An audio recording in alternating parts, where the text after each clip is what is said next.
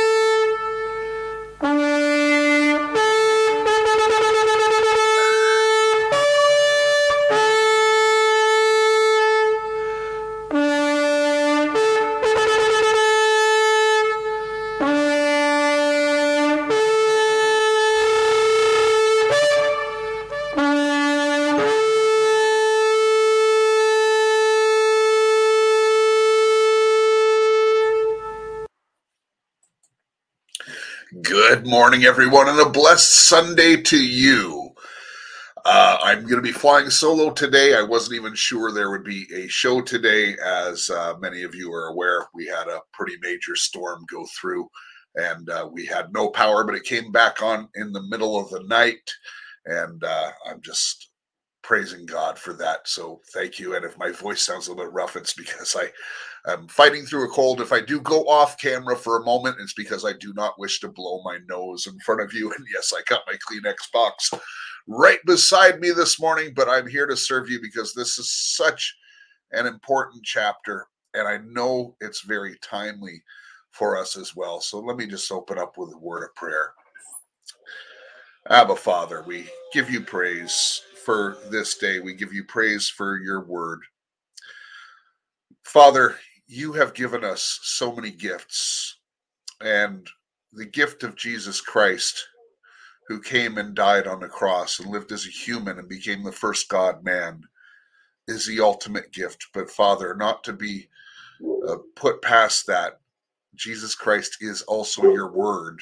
And it's going to be the reading of your word this morning that is so important, because every word that is from the Lord is important to our lives. These are our instructions. These are our revelation of who you are and what we are to do while we are here on this earth.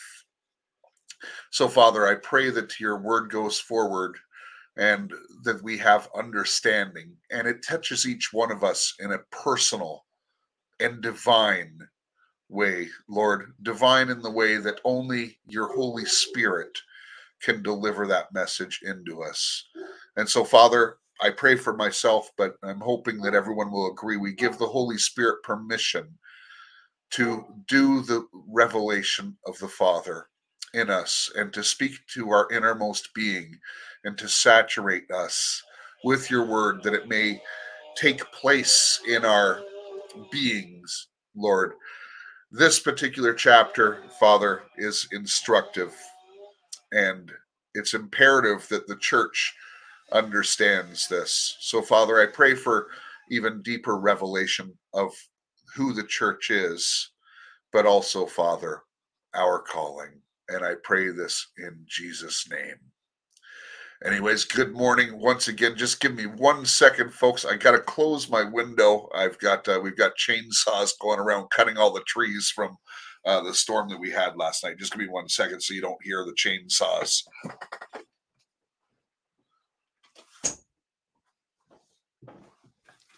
All right. Hopefully that is better. Look, a couple quick notes before we get into the reading of the word. Thank you, Dewey Johnson, for that blessed sermon last night. It seems that every Saturday night sermon, the timing is so right. And I say that because just the way God speaks to me, and perhaps the way he speaks to you, but he repeats things to me. And when we talk about God's power and God's ability to do things, and we can't minimize what God can do. And I've been hearing this for well over a week. And then, Dewey's message just really brought it home. And then, of course, we had the Singapore prayer celebration last night, which was just, again, it's just run with such excellence by Watching Wall and Shiloh.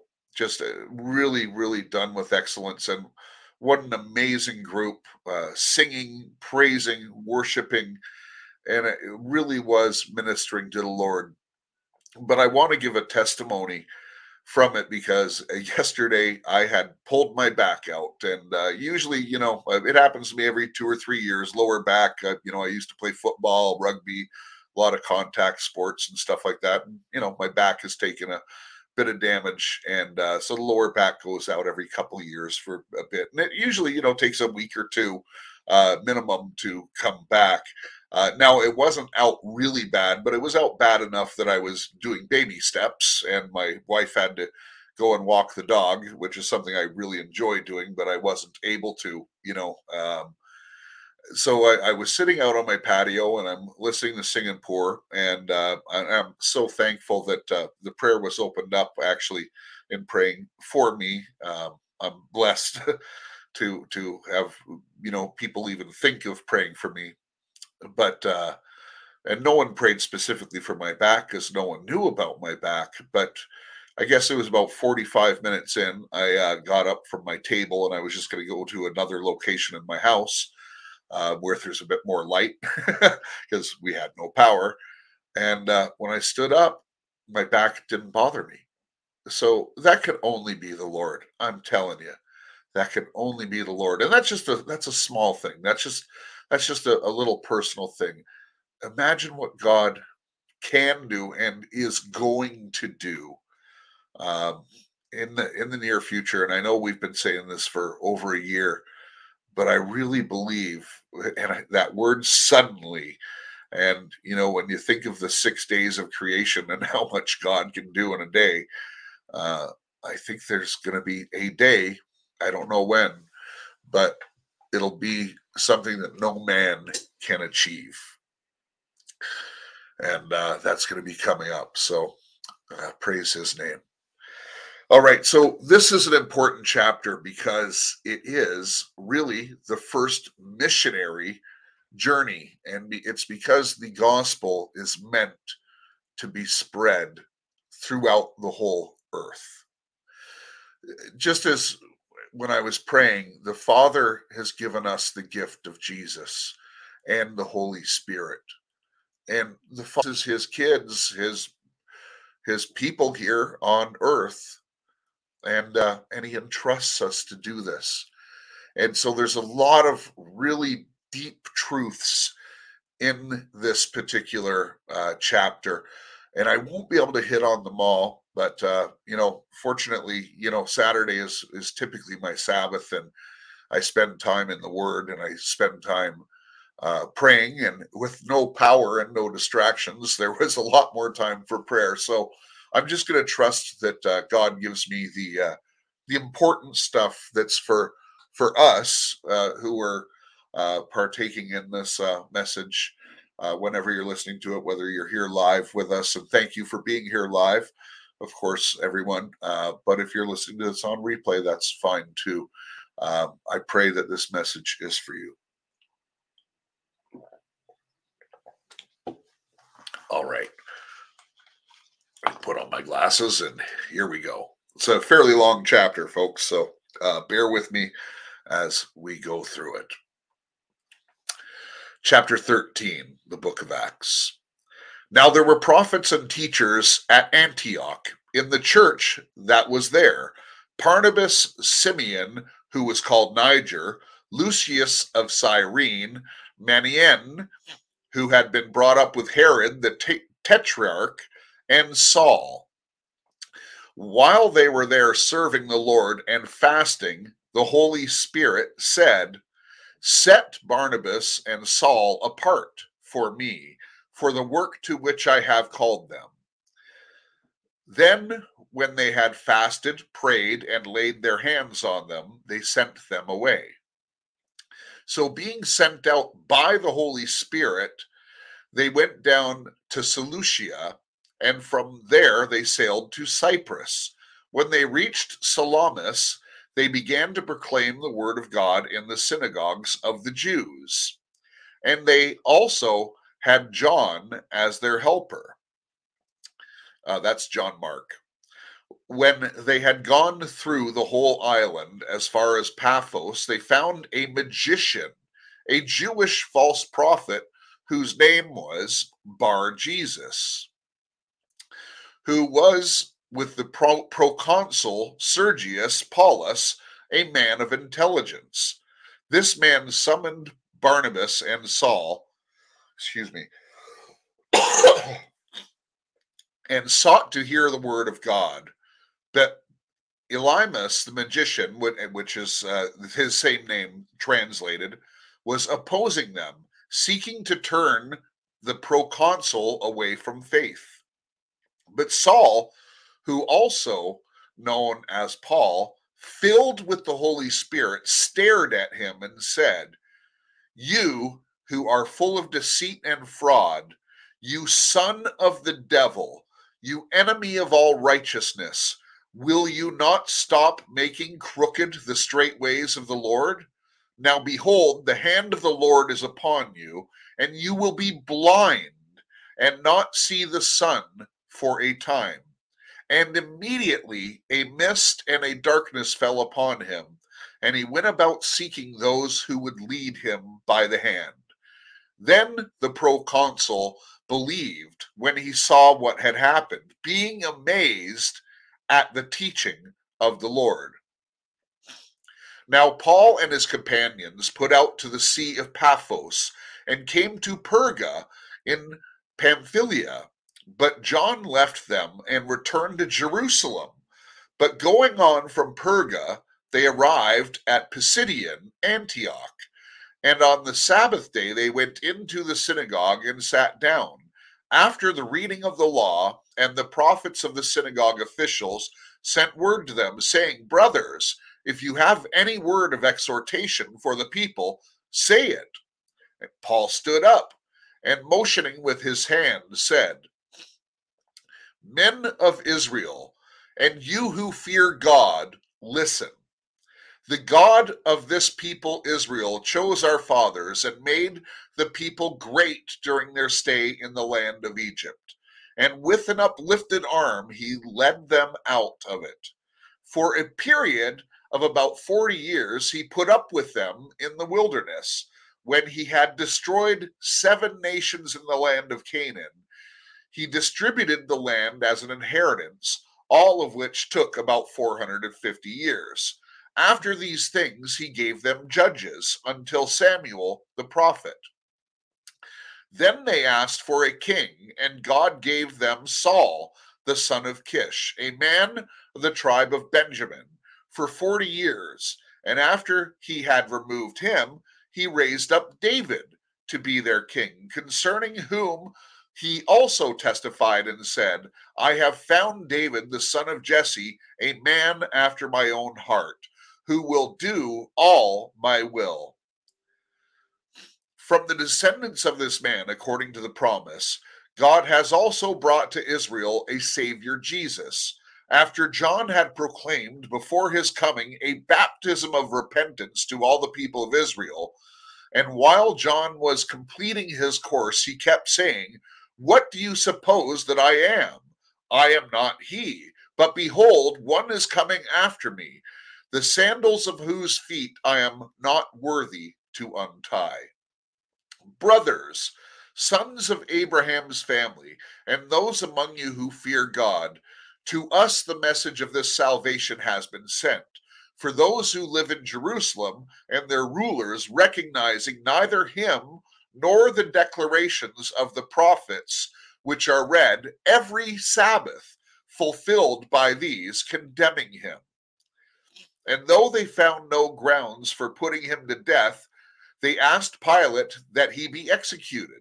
And when he had carried out everything that was written concerning him, they took him down from the cross and laid him in a tomb. But God raised him from the dead, and for so many days he appeared to those who came up with him from Galilee to Jerusalem, the very ones who are now his witnesses to the people. And we preach to you the good news of the promise made to the fathers, that God has fulfilled his promise to those of us who are the descendants by raising Jesus, as it is also written in the second Psalm, You are my son today, I have fathered you. As for the fact he raised him from the dead, never again to return to decay, he has spoken in this way, I will give you the holy and faithful mercies of David. Therefore, he also says in another psalm, You will not allow your Holy One to undergo decay. For David, after he had been served God's purpose in his own generation, fell asleep and was buried amongst his fathers, and underwent decay. But him who God rose up did not undergo decay. Therefore, let it be known to you, brothers, that through him forgiveness of sins is proclaimed to you, and through him everyone who believes is freed from all things, from which you could not be freed through the law of Moses. Therefore, see that the things spoken of in the prophets does not come upon you. Look, you scoffers, and be astonished, and perish, for I am accomplishing a work in your days, a work for you would never believe, through someone should describe it to you. As Paul and Barnabas were going out, the people repeatedly begged to have these things spoken to them the next Sabbath. Now, when the meetings of the synagogue had broken up, many of the Jews and the God-fearing proselytes followed Paul and Barnabas, who were speaking to them and urging them to continue in the grace of God. The next Sabbath, nearly all the city assembled to hear the word of the Lord. But when the Jews saw the crowds, they were filled with jealousy and began contradicting the things spoken by Paul and were blaspheming. Paul and Barnabas spoke out boldly and said, "It was necessary that the word of God be spoken to you first. Since you repudiate it and consider yourselves unworthy of eternal life, behold, we are turning to the Gentiles. For so the Lord has commanded us. I have appointed you as a light to the Gentiles, that you may bring salvations to the end of the earth."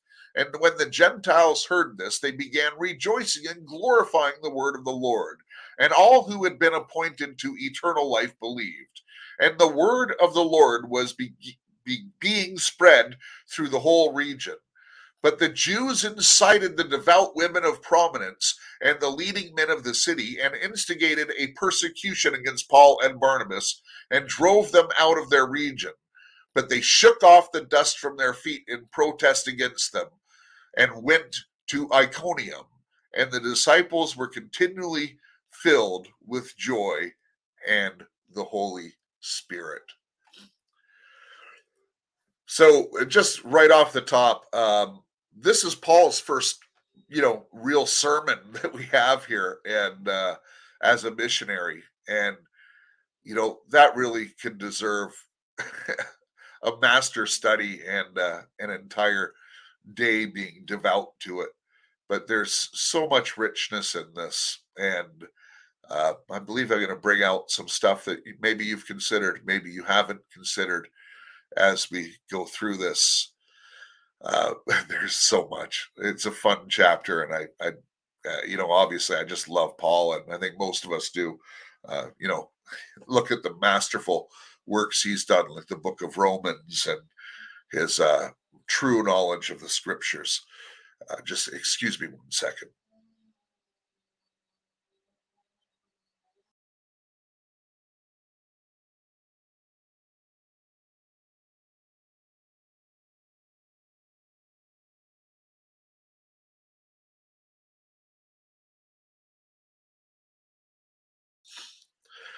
All right, thank you for that.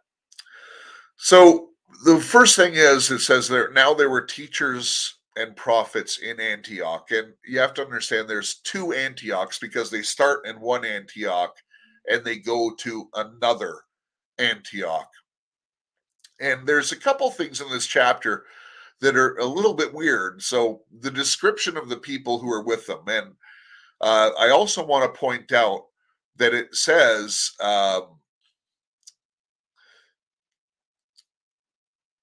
set Barnabas and Saul apart. And I want you to notice that it's Barnabas's name first again.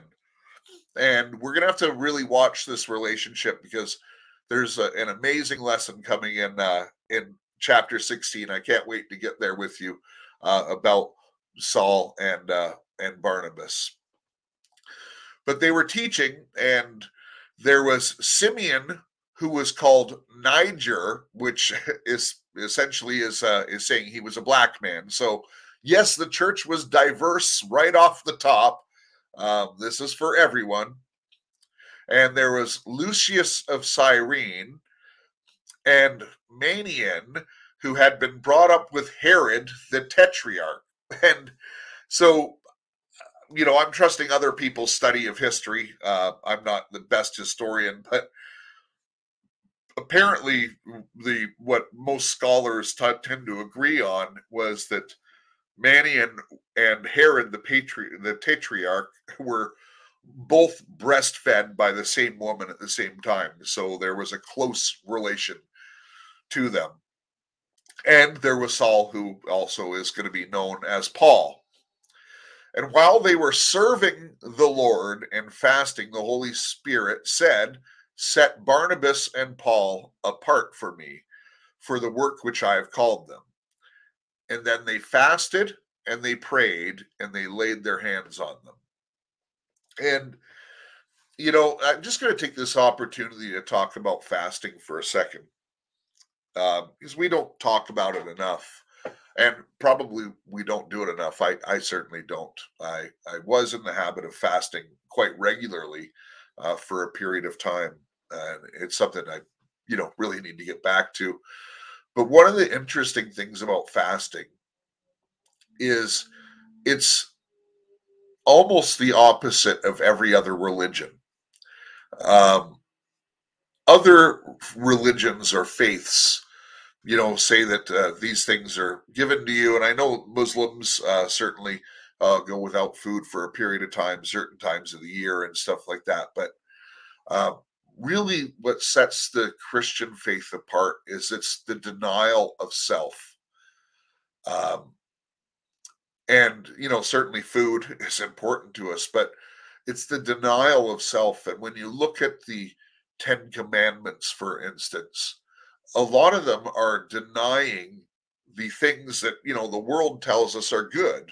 The world tells us to be promiscuous, for instance. The world tells us all kinds of things, and that we should, do what thou wilt. That's what the world teaching is. And, God says that things are permissible. And even when you're born again, we're still going to sin. And if you're born again and you break a commandment, does it mean you lose your salvation? No, but you will suffer the consequences. It will come back to get you. It's you can tell your child not to touch a hot stove, but when they touch a hot stove, they're going to get the consequences. And that's one of the key elements of our faith. It's the denial of self, because God is all things to us, and there's not a void that God cannot fill. And so in fasting, it's the denial of ourselves to allow the Lord to come in. And we don't do this for the Lord, because the Lord doesn't need any favors from us. We do it as a denial of self in praise to the Lord. It's a form of worship. And I think that that's just a really important point to make. So they fasted, they prayed, and they laid hands upon them. And I do believe there is something very special about, obviously, prayer, but the laying on of hands. And is it necessary for a healing? Is it necessary to send someone out? No. God can do all these things. He doesn't need us. But I do believe there is power in it. And, when we think of how God made us, He made us energy beings. We're filled with atoms and cells and electricity. And every one of these atoms that makes us up is held together by the glue of God. And so when you have God's energy, and I don't want to sound new age-ish, new age copies the things that God does and they turn them into their selves to turn you away from God. But the fact is, God is holding you together. He's holding everything in the world together. If He thought it, and it could all split apart in a second. That's why there's no armies that stand before Him. When we look at as we did in the book of Revelation, we look at the Battle of Armageddon. It's a half a verse, folks. He wipes it out. And, Gog and Magog, that final stand, same thing. No army, because the atoms can just dissipate. Like, there's nothing that goes against Him. But having that energy inside of you, which is God's spirit energy, I believe there is something that's really special when we actually place hands on each other. And, just as I'm saying that, I'm thinking about this thing that we just went through, and, we're alone together, but we had to be apart. And I just think of how many special things that we are missing by that human touch and that human embrace that so many of us were denied over the last couple of years. So they laid hands on them and sent them away. By the way, is my voice okay, folks? It feels like it's crackling up here a little bit. I hope it's okay. Let me know in the chat. So being sent out by the Holy Spirit. And so this was a direct order from the Holy Spirit. This was an audible command by God himself. And they went to Seleucia, where they sailed to Cyprus. And I believe that Barnabas was originally from Cyprus, if I remember correctly, a few chapters back. And they reached Salamis, and they began to proclaim the word of God in the synagogues to the Jews. And when they had also had John with them, their helper, they had gone through the whole island as far as Paphos and found a magician. So this magician, and it points out that he was Jewish, but this was like a new age magician. It's, a lot of people, they can take whatever, some people take a little bit of Hinduism, a little bit of Muslim, and they take together the parts that they like, and then they make, that's what I believe. That's my truth, they say, because they want to exclude the parts that are, quite honestly, that reach us and give us conviction. They don't want to experience conviction. And without conviction, there is no law. God is law. And, it touches on the law later in Paul's speech. But what was the purpose of the law? The law did not save people. So what was the purpose of it? Well, when I look at it, now obviously the depth of the word of God is so profound. But just on a surface level, the purpose of the law is to expose the sin in our lives and to tell us, look, these are my commandments. These are the important things to God, and as children of God, you need to keep my commandments. So we need order in our society, and God gave us that, but through the law did not come salvation, and Paul touches on that as he goes through. So we have this one called Bar Jesus, and he is, obviously connected because he's connected to the proconsul, which is like the governor, Sergius Paulus, a man of intelligence, it goes to say. And this man summoned, again, Barnabas and Saul, notice the order of the names, and sought to hear the word of God. But the magician was opposing this, and he didn't want Barnabas and Saul to meet with the proconsul. So why would that be?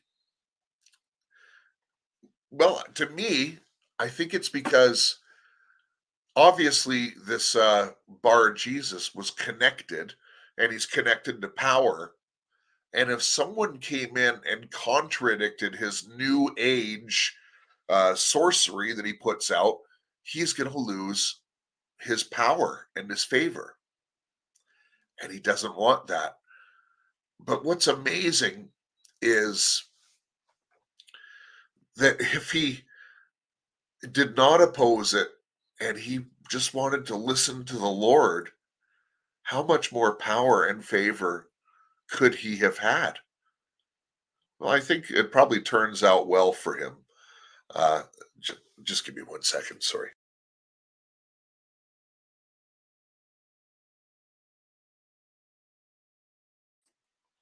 Sorry, that's a little bit embarrassing, folks, but hey, it's life, and I am a human. Although I'm part of the new creation. I'm going to be like God, and I'm going to see you all in eternity.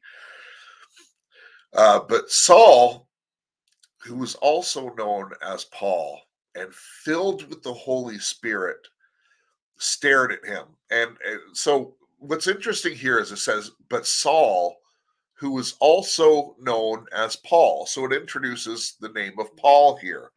And he probably grew up with both those names, Saul and Paul, although God certainly gave him the name Paul. Paul means kind of little guy. He's a little guy. And, from the description of Paul, and there's really only one written recorded description of Paul, and it was from this town that they went to. And he was a short guy, he broad shoulders, but he definitely had an attitude. And Paul, who's filled with the Holy Spirit, and you got to remember, this guy is named after Bar Jesus, and he claims to be of the same bloodlines as the one that from the King David. And Paul stares at him and says, "You are full of deceit and fraud, you son of the devil, you enemy of all righteousness. Will you stop making crooked the straight ways of the Lord?" And then we have a miracle happen. And we think that all miracles are going to be good. But in this case, the miracle is, Paul said, "Now behold, the Lord is upon you, and you will be blind and not see the sun for some time." And then a mist and darkness came upon him, and he had to be led by the hand. And I honestly think this was the grace of the Lord on this man's life. And he had to be led. He certainly believed in the power of the Lord from this moment. And, perhaps even went on to be saved. But then, with Bar Jesus out of the way, they went to the proconsul. And the proconsul believed when he saw what had happened, being amazed at the teachings of the Lord. So the proconsul did not just believe because there was a miracle that everyone in the town would have been talking about, but he was amazed at the teachings of the Lord. So then they went out, Paul and his companions went out to sea from Paphos and came to Perga and to Pamphylia, but John left them and returned to Jerusalem. Now, John Mark was their helper. So he was essentially almost like a secretary. And by the way, this is the same John Mark that went on to write the Gospel of Mark. So, if you think that you have a small job in the kingdom, you never know where it's going to end up. He ended up writing the gospel.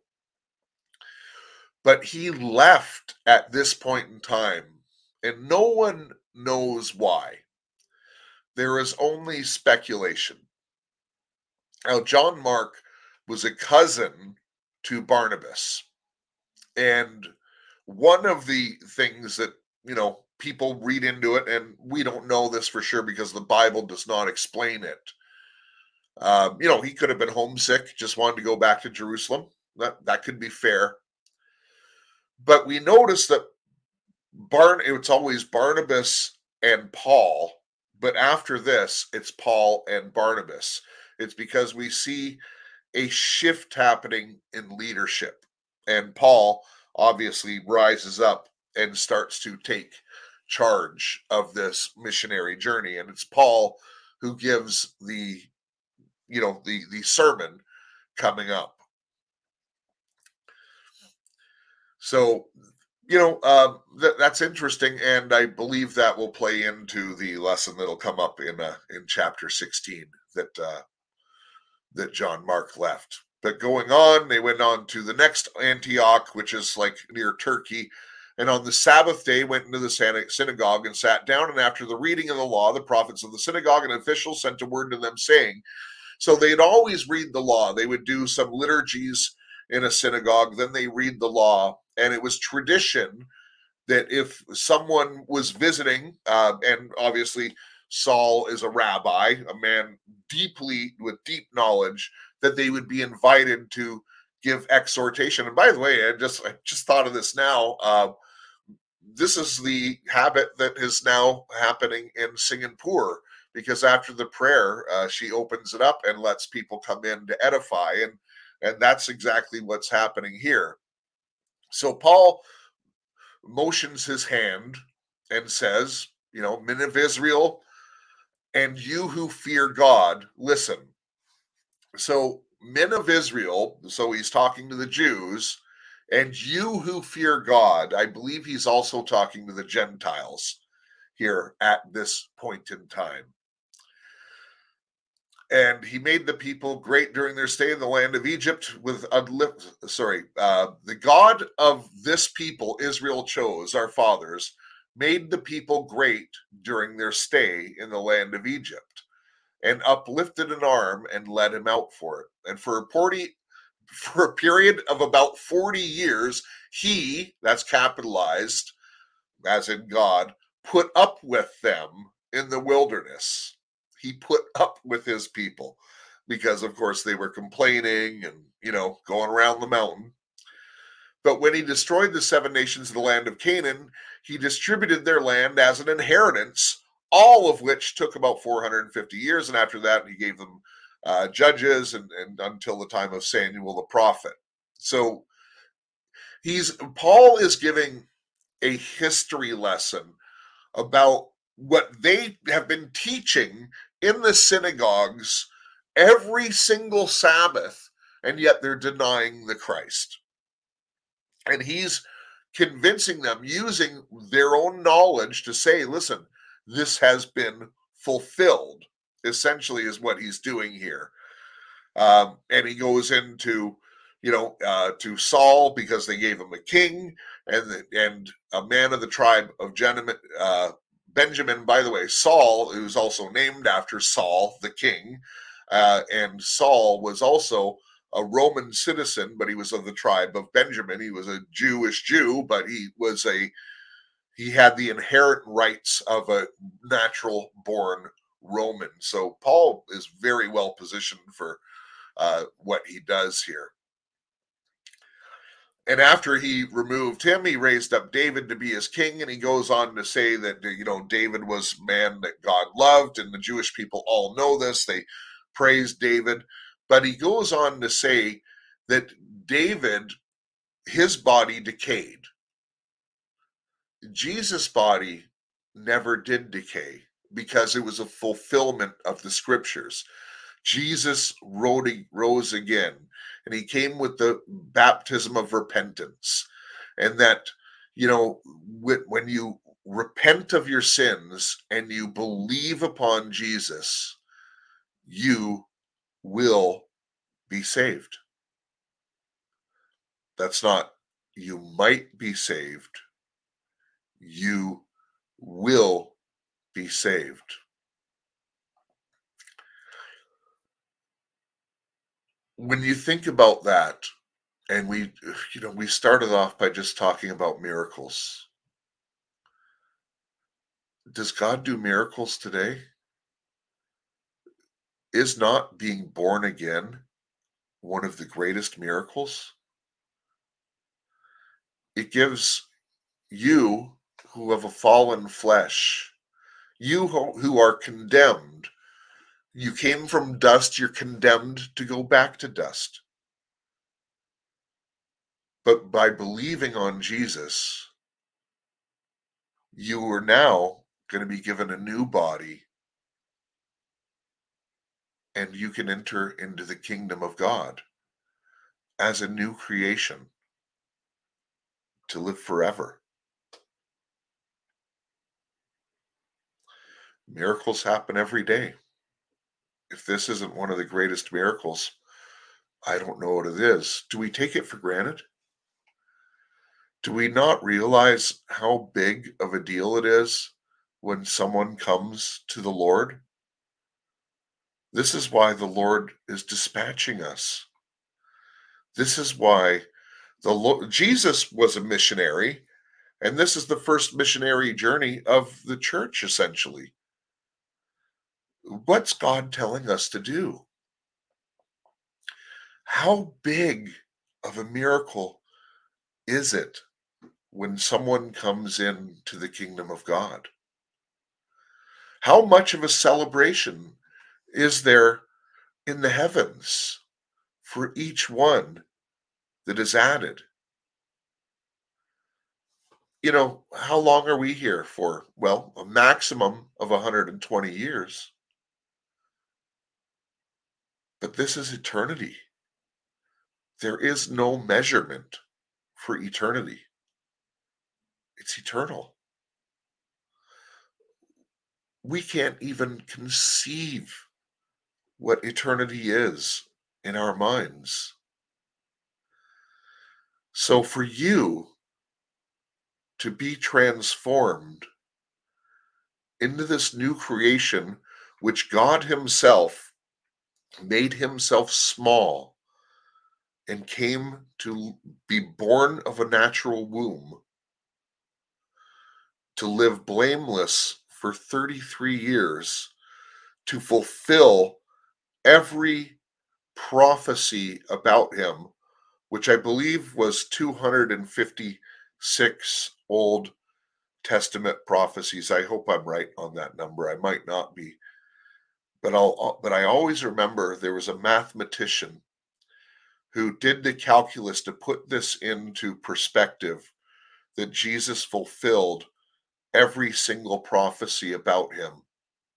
And the calculation to make this relatable is, if you can picture the state of Texas, which is a big state, it's a big landmass, and you were to fill the landmass of the state of Texas with $1 coins about 1 foot deep, the entire state of Texas filled with $1 coins 1 foot deep, and you were to mark an X on one coin, put it randomly somewhere into the state of Texas filled 1 foot deep with these coins, and send a blind man into that mass of coins, and for the blind man to pick up that coin marked with an X on his first attempt, is the mathematical equation of one man fulfilling the 256 prophecies. Now, I can't do the math on that. I'm trusting this mathematician. But when God does something, he does it and makes it so it's impossible to deny that God did it.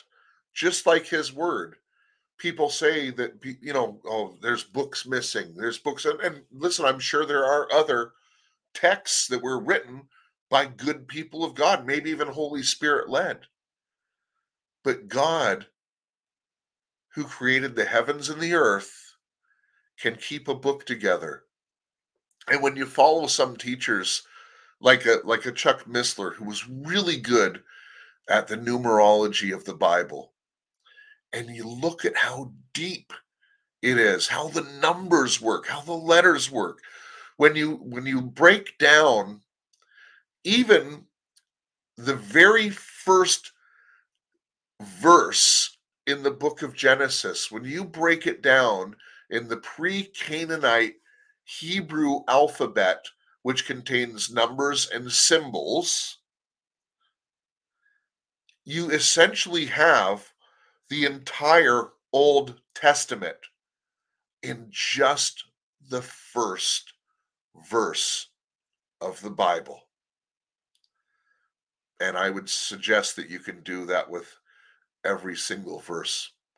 In our 120 years, not one of us could measure the depth of God's word. All right. So again, Paul's whole sermon really could use an entire time here. But let me get to the couple other parts here. So David serves his purpose, his body decays, and he doesn't. And then, therefore, see that the things spoken of the prophets does not come upon you. He gives a warning to them, and he basically mocks them. He says, listen, you teach this every single day, and you don't believe the words you're saying. He's using their own teachings, not against them. It's really for them, but they took it as being against them. Because, again, wherever God is working, Satan wants to oppose it. This is just true. And one of the greatest tools that Satan has used throughout the centuries has been the religious systems. Who was the greatest enemy of Jesus? Well, it was the Pharisees, the Sadducees, the religious leaders of the world. God hates religion. We do not partake in a religion if we are born again Christians. We are part of the way. We are part of the faith. Jesus says, I am the way, the truth, and the life. So we are in the way. We are in the way, and the way is in us. Because when we do say that prayer and we become born again, the Holy Spirit enters you. You could not be a new creation. You could not be this new creation that Jesus came here to become. So God created man in his own image, but man fell, and God cannot be part of sin. So God had to reinvent mankind. And how did he do that? Well, he sacrificed himself for our sins forever. Our sins of the past, our sins of tomorrow, our sins of all the future. And he became the first God-man. It is a new creation. He is the new Adam. And we become that as well. And when we become born again, the Holy Spirit enters us. We could not be a new creation. We could not be the new God-man unless God came into us. And that's his promise. It's our advantage over the entire world. Sure, Christians are persecuted.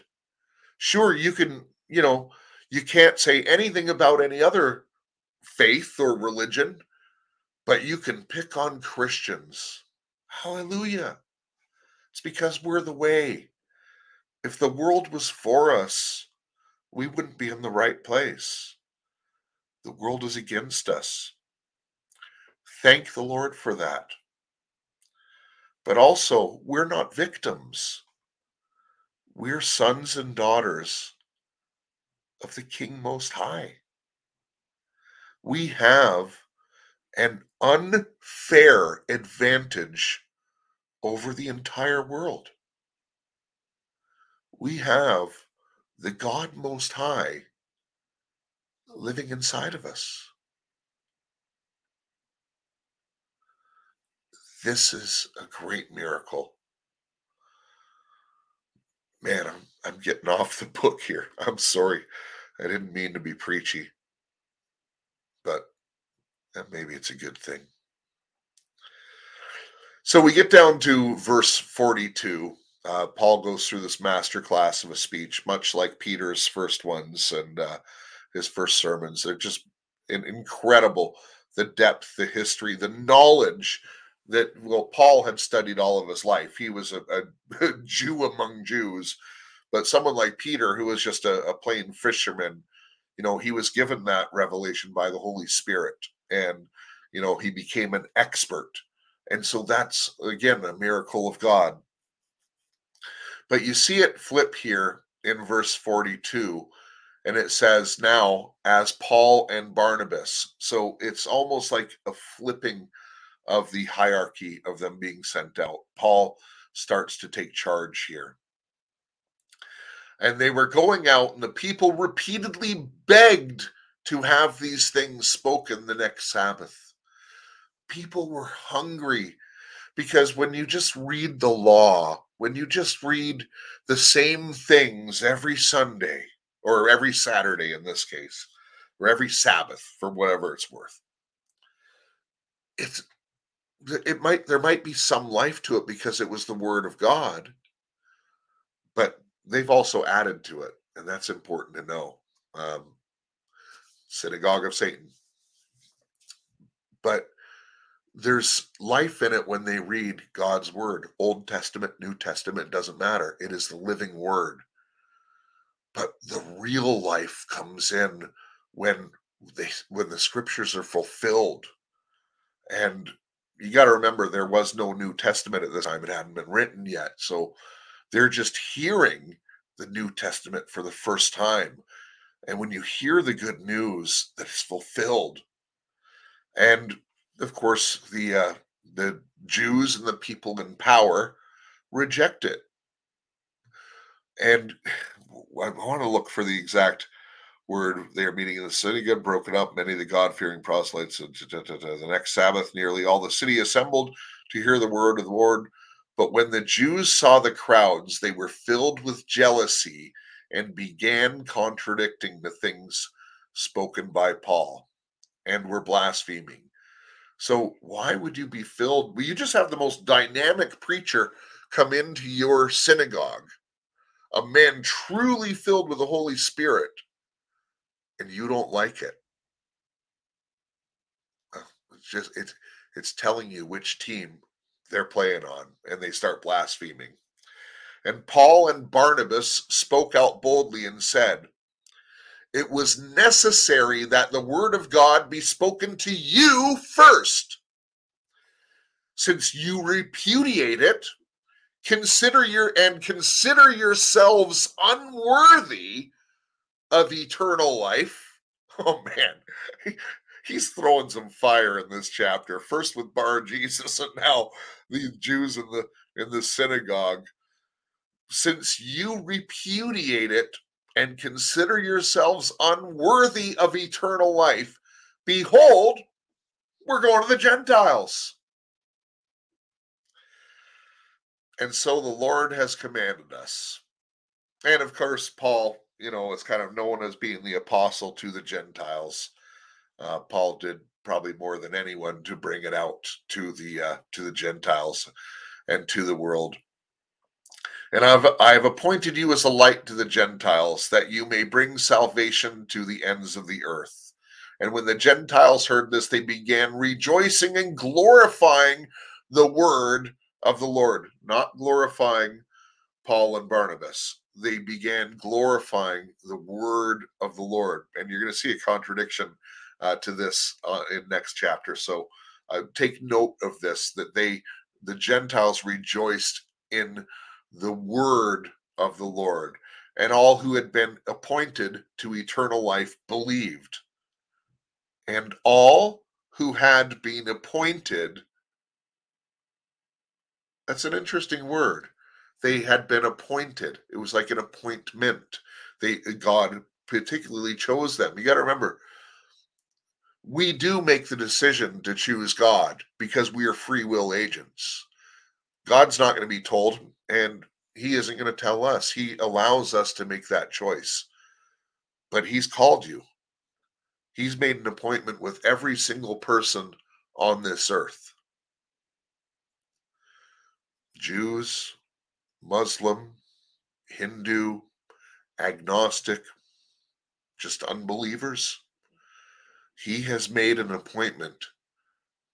And for most of you, the appointment has already come. But which decision did you make? They made a good one here because they were appointed to eternal life, believed the word of the Lord was being spread through the whole region. But the Jews incited the devout women of prominence and the leading men of the city and instigated a persecution against Paul and Barnabas and drove them out of their region. They shook off the dust from their feet in protest against them and went to Iconium. And the disciples were continually filled with joy and with the Holy Spirit. So just like Jesus said, shake the dust off your feet. It was an insult. You're not going to carry that unclean with you going forward. And they were filled with joy and they carried on. It really is a joy to have the Spirit of the Lord. And, as much as I love doing these shows, the Sunday is my favorite. It really is. It's, we can have all the intel in the world, but the only intel that really matters is the Word of God. And we must compare everything else to the Word of God. You won't know a counterfeit unless you study the real thing. Well, listen, I want to thank each and every one of you for being here and for putting up with my raspy voice this morning. Maybe being a little bit long-winded, but it's a long chapter, in fairness. And got a great guest lined up for Tuesday. I really hope you be here. I met this person in my travels, and it's someone who's in the fight. Boy, is she fighting. Like I'm talking in a big way. And it just when I met with her, and it was kind of a coincidental meeting, although there's no accidents, of course. But we were really taken with each other. It was almost like a special anointing came into that room, and we were just enthralled, and not in a negative way. I know it's a man and a woman. We are in a crowded room. I want to be clear about that, but it was just like, man, like a brother and a sister, that we're in the fight together. And I immediately knew this is someone I could be in the trench with. And her story is incredible. You're gonna love it on Tuesday. A lot of big things happening. Just a quick drink of water. Also, I don't do this often, but I need to today, so I hope you'll put up with me for just a moment. I think I've only mentioned on the broadcast maybe 2 or 3 times that I have a patron account, not Patreon, a patron account, and it's linked to Podbean. And I've had a few people asking how to support, because they don't go onto Podbean and they don't know that it's there. But you could actually just go onto the website, rightonradio.podbean.com. You can do it desktop, for mobile, doesn't matter. And there is a donate button. It goes to a patron account. And I just want to say something about the patron account. So it could work the same way as like a Patreon. And I'm very upfront. I don't believe in hiding anything, because people are giving to me and I'm in the public. I do show right on the front page exactly how much money is being donated to me. I feel it's important to be transparent about that. So that's what I've chosen to do. And the other thing I've chosen to do, and this is maybe I might change my ways, because if everyone else is doing something different, there's probably a reason why. But typically with a Patreon account, people give hidden knowledge, or, the inside scoop on something, or they'll do a private Q&A, and it's only for people who donate and things like that. And listen, I get it. That's not a bad thing. And I support some of these people on Patreon that do that. So I'm not coming against that. They're giving value for people who are supporting, and they're making them feel a little bit special about getting something a little bit special. And, maybe I will have to do that eventually. That's a very possibility. But I chose to go a different route.